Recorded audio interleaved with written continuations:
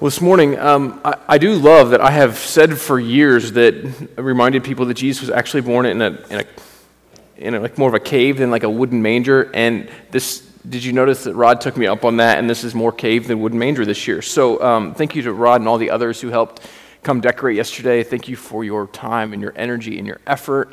And we'll kind of have the culmination of that here at the end of the service today. But I was thinking in this Advent season how we all create lists. And so one of the greatest things for us to see are Christmas lists. And I love reading kids' wishes for Christmas. And so I started thinking, what are the hopes that kids put together for Santa? And so here's just a few lists from a few kids. I don't know this child's name, but here was his Christmas list. Or I'm sorry, her Christmas list. She wanted 1 bow and arrows, 2 duct tape, 3 fabric so I can make shirts and dresses, 4 Plants vs. Zombies, I believe it's a game, Mario Kart so I can play with Madison, and a Bible about this big, and she drew a picture, it's like the size of a wallet, so that's what she wanted for Christmas. Haley's list I like better, kind of, but she wanted a pink wig, an iPod Touch, a Monsters University DVD, a caramel apple, a Coke, a cat toy, bacon, dress, and just more caramel. So, she's just hungry. I don't know what boy wrote this list, but he cracks me up. He wanted 1, a yak, 2, a Furby, 3, 100 of yak food, and new Legos. We can go through and we can all come up with kinds of lists that we would make at Christmas, and we'll probably talk about other kinds of lists in weeks to come, because this series we're really looking at what are the letters that were written in the New Testament, letters for Christmas. And so we would think that there are all kinds of words beyond just the Christmas story in Luke and in Matthew of Jesus' birth that tell us and point us to this person of Jesus. And so I as a kid always wanted to be good at music. It was one of my dreams. I always wished, if I had a Christmas wish list, one year there was a guitar, I got it. I'll tell you that story in a minute. But, I wanted to be really good at music. And in fact, my dad has sent me the video of me playing guitar and singing original lyrics. You will never see that video. I promise. At least I really hope so. In 3rd, 4th, and 5th grade, there was this all-area choir that you could try out for, and so our music teacher at school, you would have to try out in class, and every year I tried out, and every year my name never got called.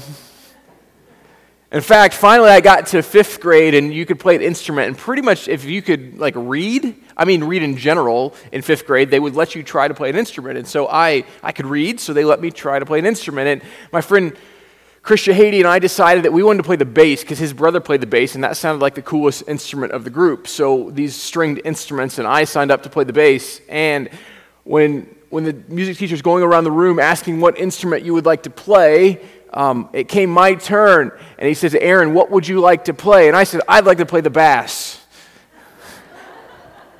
And I wasn't trying to be funny.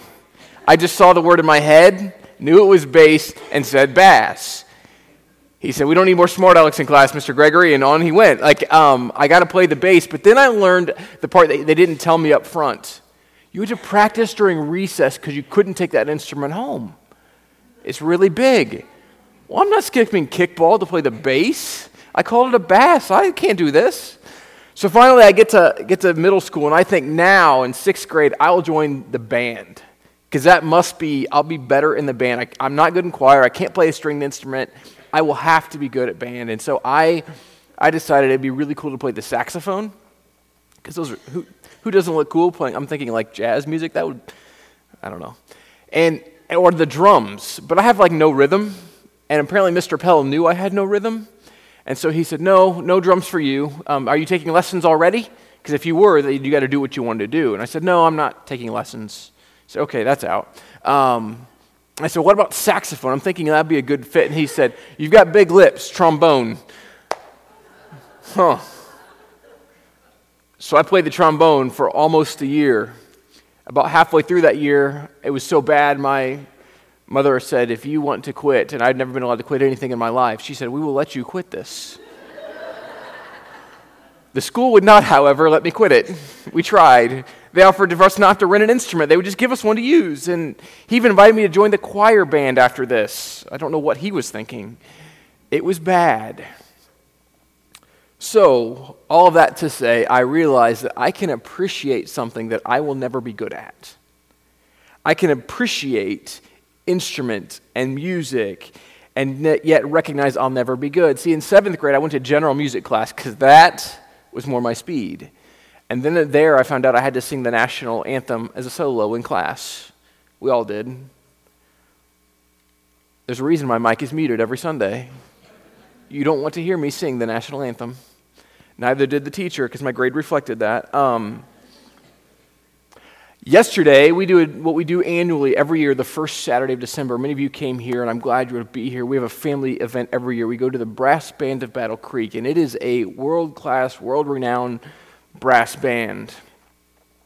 They don't ask me to play the trombone in the band. I've offered, but I've never been taken up on it. But see, what I recognize by going to that is I can appreciate something that I cannot be really good at. I can still appreciate it. Right? And see, the problem often comes for us is there are things that we can be really good at, and we go, oh, I can't do that. Like, that's beyond me. That's beyond my ability. I mean, here's what I mean. Like, for all of us, we can exercise, even if you can't win the marathon, right? You can still exercise.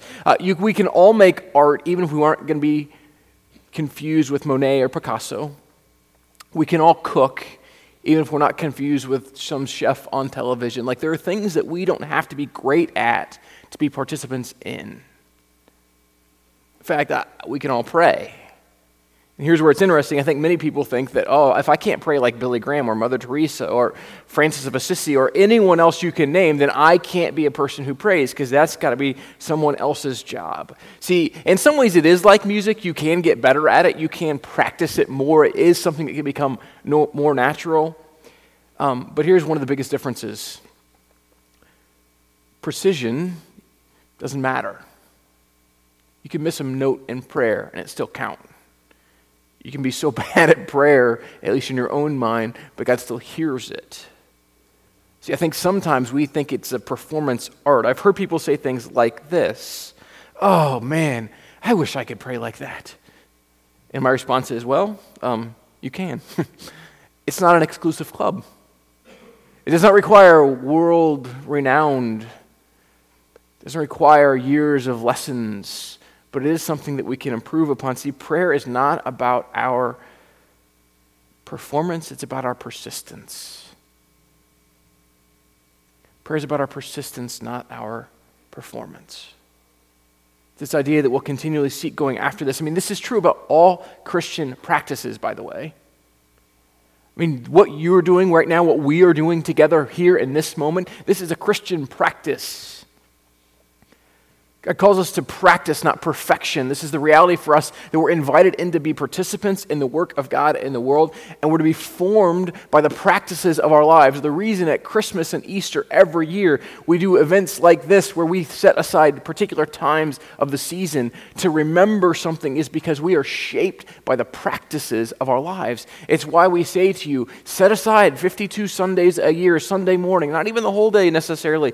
Come in the morning, gather with other people. Allow a practice to shape your life. Prayer is a practice that we can all do. So Paul, in his letter to the church in Thessalonica in 1 Thessalonians chapter 3, will be there in just a moment. Paul is writing to a church saying, hey, listen, I had to leave there quicker than I would have liked. But I've been praying for you. I care about you. And so Paul is writing to a church that's being persecuted, and he's saying, hey, I have hope for you as you're a hope-filled people in the middle of persecution. You're growing in leaps and bounds. And so Paul has this prayer of hope that he writes to them. And it's a part of this letter he writes in 1 Thessalonians chapter 3, verses 9 to 13. And I'll invite you to stand for a couple of reasons. One is because I think you listen better standing, but two is so you don't fall asleep as I read. So Paul writes to the church in Thessalonica, 1 Thessalonians chapter 3, verse 9. How can we thank God enough for you in return for all the joy we have in the presence of our God because of you? Night and day we pray most earnestly that we may see you again and supply what is lacking in your faith. Now, may our God and Father himself and our Lord Jesus clear the way for us to come to you. May the Lord make your love increase and overflow for each other and for everyone else, just as ours does for you. May he strengthen your hearts so that you will be blameless and holy in the presence of our God and Father when our Lord Jesus comes with all his holy ones. The word of the Lord. You may be seated. I don't know if you caught, Paul writes here, he begins with really kind of a pastor's heart for a church that he was only with briefly. He says here, I hope you'll receive joy. Joy that's overflowing, joy that's a part of your life. He says, I have joy when I think about you and I hear about you. I have joy because of what's happening in your life. And he prays with them with this kind of fervency, this kind of longing. He says, day and night I pray for you. And I pray this, that even if you don't have all the spiritual depth that would bring you to a place of spiritual maturity, I pray that in the middle of that what's lacking in your faith, that our prayers will be enough and that you will grow. And then when we're with you again, that we'll grow together spiritually in such a way that we will look more and more like we are the reflection of the very image of God. I mean, this is what Paul's praying. And Paul makes a point in this kind of prayer here at the end to say, hey, listen, here's how we do this.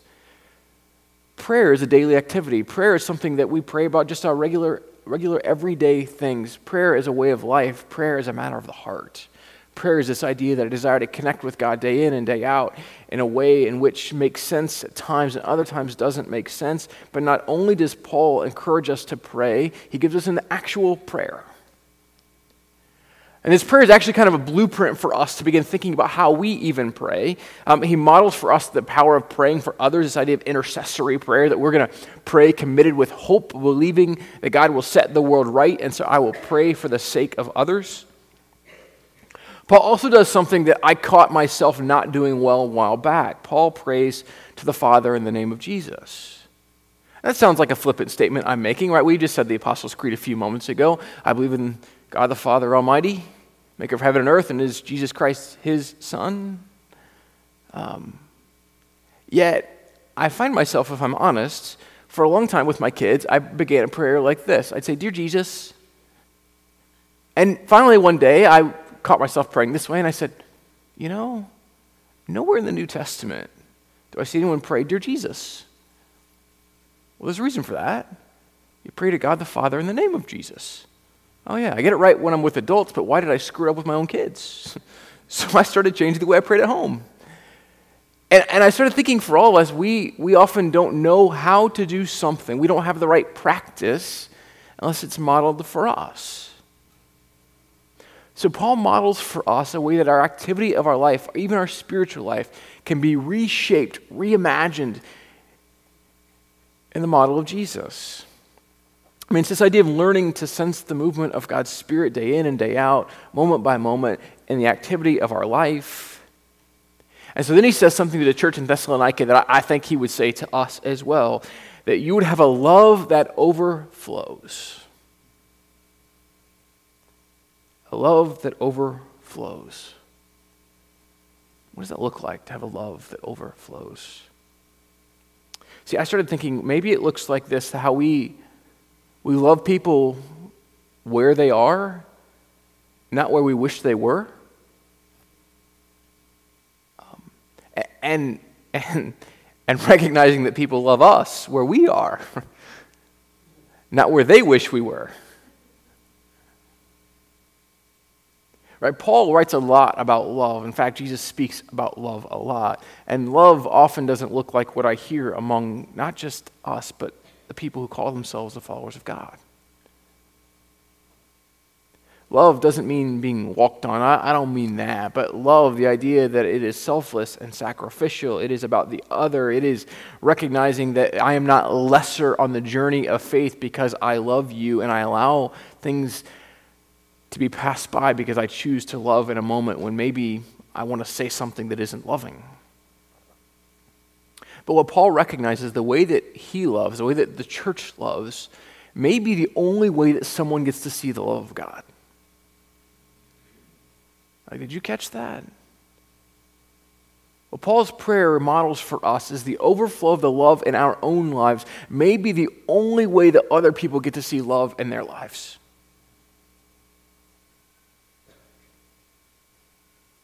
used the illustration last week, and I could use it again. I almost meant to bring props, but I didn't want to spill water all over. But if I were to bring a styrofoam cup and cut a hole in the bottom and start pouring water in, the water's just going to keep going down. That's why I didn't do this, because I was going to need like a whole bucket and a lot of stuff, and I decided not to go with the props. So just picture it in your head, spilling water all over the floor, because that's what would have happened. But that cup is worthless, right? But if I took a different cup that had a full bottom and I began pouring water from a pitcher, water would just keep overflowing. The cup would always be full, right? You know how this works. You do this in the sink when you're rinsing something out. If you're like me, you're kind of lazy, you throw some soap in and let it keep going because, well, who's going to scrub, right? Don't tell my wife. She knows this about me. But this is like if it keeps going in, it overflows. This is the idea of Paul saying, like, let your love overflow in your life. Don't live in such a way that your life is like an empty hole in the bottom where the love comes in, where you know that you receive God's love and then you're just that cranky person. The church doesn't need more cranky people. We don't. The world doesn't need to see more cranky church people. There are too many already. It desperately needs to see people who love Jesus and reflect that love in every aspect of their life. Well, Paul is saying this, that if we don't model God's graciousness and his forgiveness and his powerful love, then people may never see it. That's what Paul's saying is love leads us to Christ-likeness.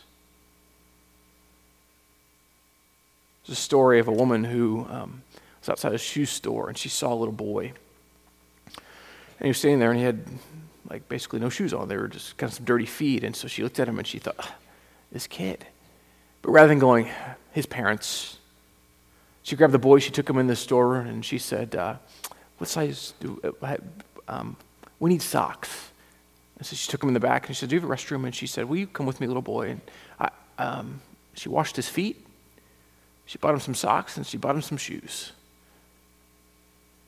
She said, is that better? Like, is that better? And he says, yeah, thank you. And she said, okay, well, I hope you have a great day. And she started to leave, and he asked her this question. He said, are you God's wife?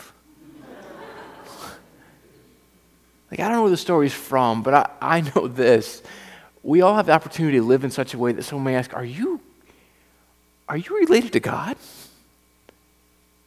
Like, do you love in ways that we can see? I mean, it's why we give opportunity even here. It's why you can buy ornaments. You can take the ornaments and you can buy gifts for families and kids in need. It's why we have a whole tree set up that's literally empty. It's barren right now because it'll be filled with hats and gloves and scarves and mittens and whatever else we need to help give to kids in need. I mean, you can buy someone a cup of coffee and listen to their story.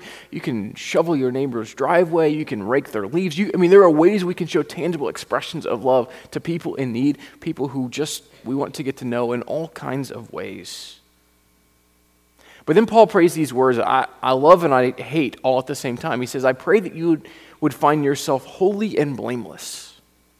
Ooh. Holy and blameless. Well, that sounds kind of hard. Holy and blameless.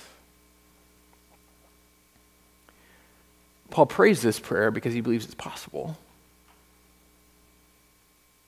Paul prays this prayer recognizing it isn't easy. He's not saying this is just sign us all up, it's not that hard to do, but he's saying this, that you can move to holiness in your life. You can become more and more a reflection of the image of Jesus.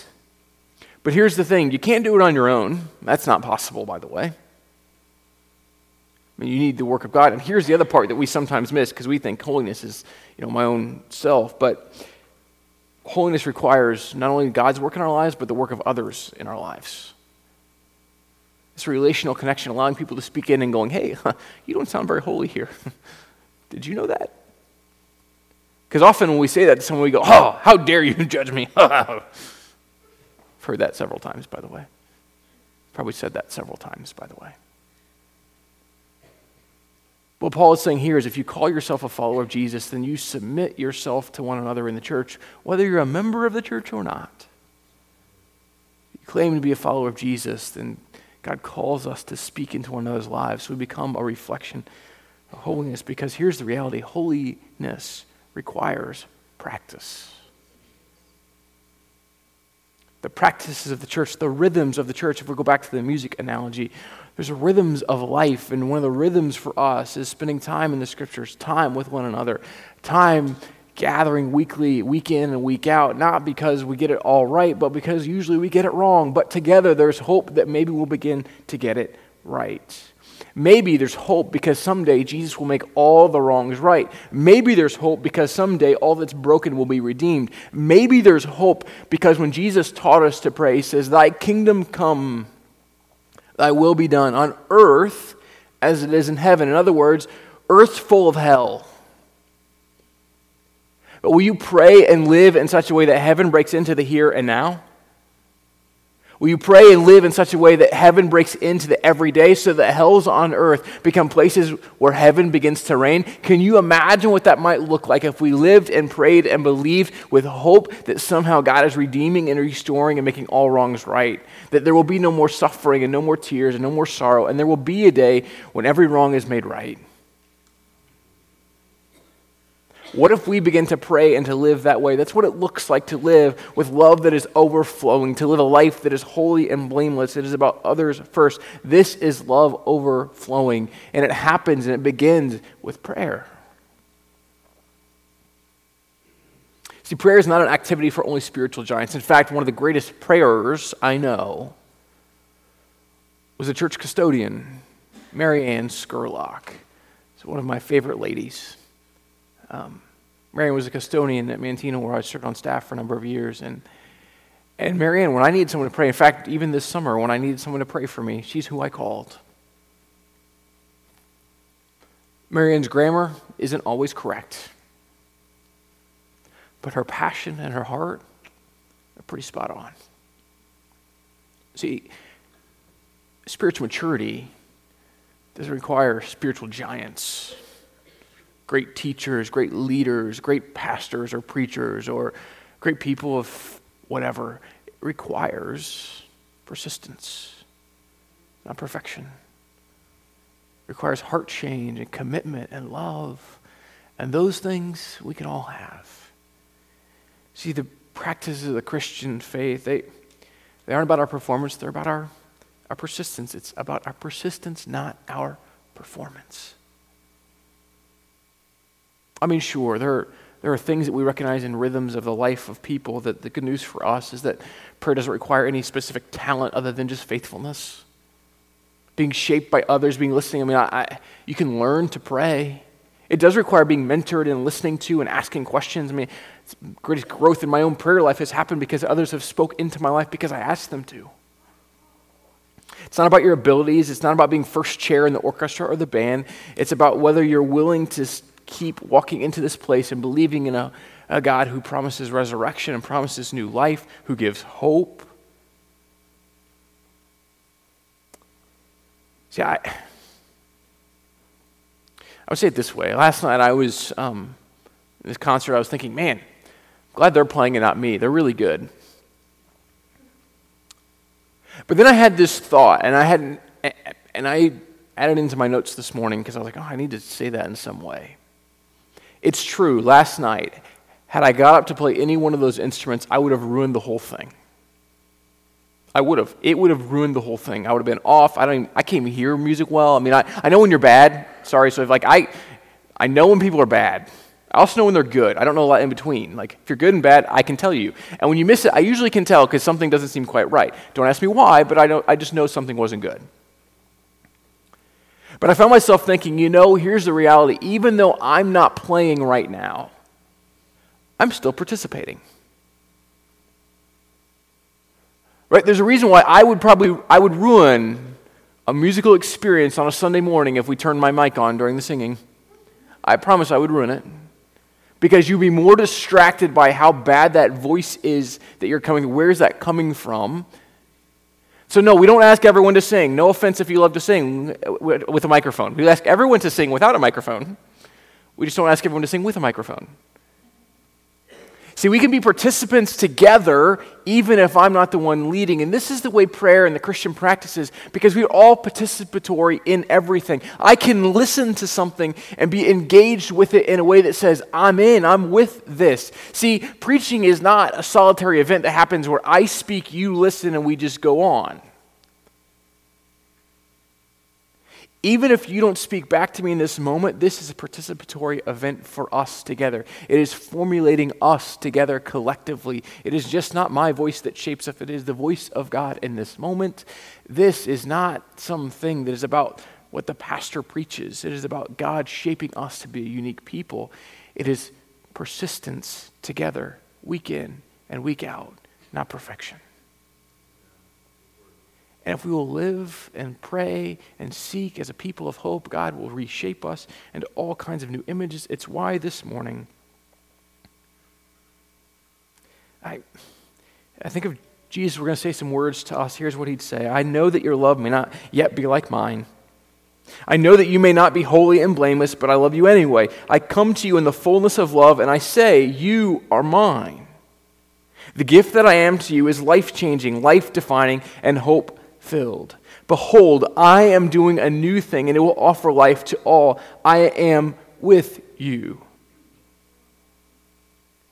Today is about hope today and in the days to come.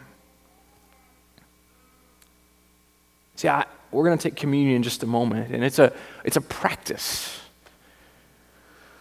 We don't get it perfect every time. We never get it perfect if we're really honest, because someone stumbles through and they drop a piece of bread, or it happens every time. It's okay. It's not about our perfection, it's about our persistence. It's about gathering together. See, communion, one of the reasons that we make you get up out of your seat, or if those who are able, we understand some can't, we bring it to you, but the reason we do that is because there's something about people gathering together that's awkward. About the bumping of elbows and shoulders, about shuffling through seats, because it's this act in which we together practice a Christian practice where we come together and we dip a piece of bread in a cup, and when someone says to you, this is the body of Christ, and someone else says, this is the blood of Christ poured out for you, and not because we're some kind of cannibalistic people and say, oh, it's, no. It's symbolic of a God who says, I'll come to you as one of you as a baby. And not only will I come to you, I will live with you, among you, as one of you. And someday I will die for the sake of all people so that you can find life and forgiveness and meaning and newness. And I am yours and you are mine. And nothing in this world can separate you from my love. And so communion is about this practice of recognizing that God comes to us as a child, promising to come again. And it's a practice in which we say, by God's grace and hope and love, He desires to transform and radically change us to become a new people. And so symbolically this morning, we recognize that through the death of Jesus, He gives hope for us today. Hope for what may be tomorrow. And hope for what will be far out into the future. And so in just a moment, we'll take communion. And then as you come up today, there's actually going to be candles that are given to you. They're somewhere. They'll be out here eventually. You'll take the candle to your seat, and at the end of the service today, when Leah begins to sing, we will turn on all the candles together, and all the Christmas lights will come on. And it's a reminder that in the midst of darkness, there is light. This Sunday is about recognizing that in the expectation, awaiting the arrival of Jesus, we live in a world in which darkness does not reign, but hope reigns. And in the end, we believe in a God who will restore and make all things new. And so as I pray, will those who are coming to help with communion come forward, and we'll prepare to take communion together. Father, we thank you for this opportunity to gather together today, for the way in which you desire to be near to us. So we pray in these moments as we prepare to take communion, as we symbolically eat this bread and drink of this cup, that we'll recognize you call us to persistence, not perfection. That you desire to make us holy, but you call us to live out spiritual practices where we are formed and shaped as unique people in the world, and that love would overflow in our heart, in our mind, in our life. So Father, will you help us to be a people in which love overflows? And we pray all of this in your Son Jesus' name. Amen. At each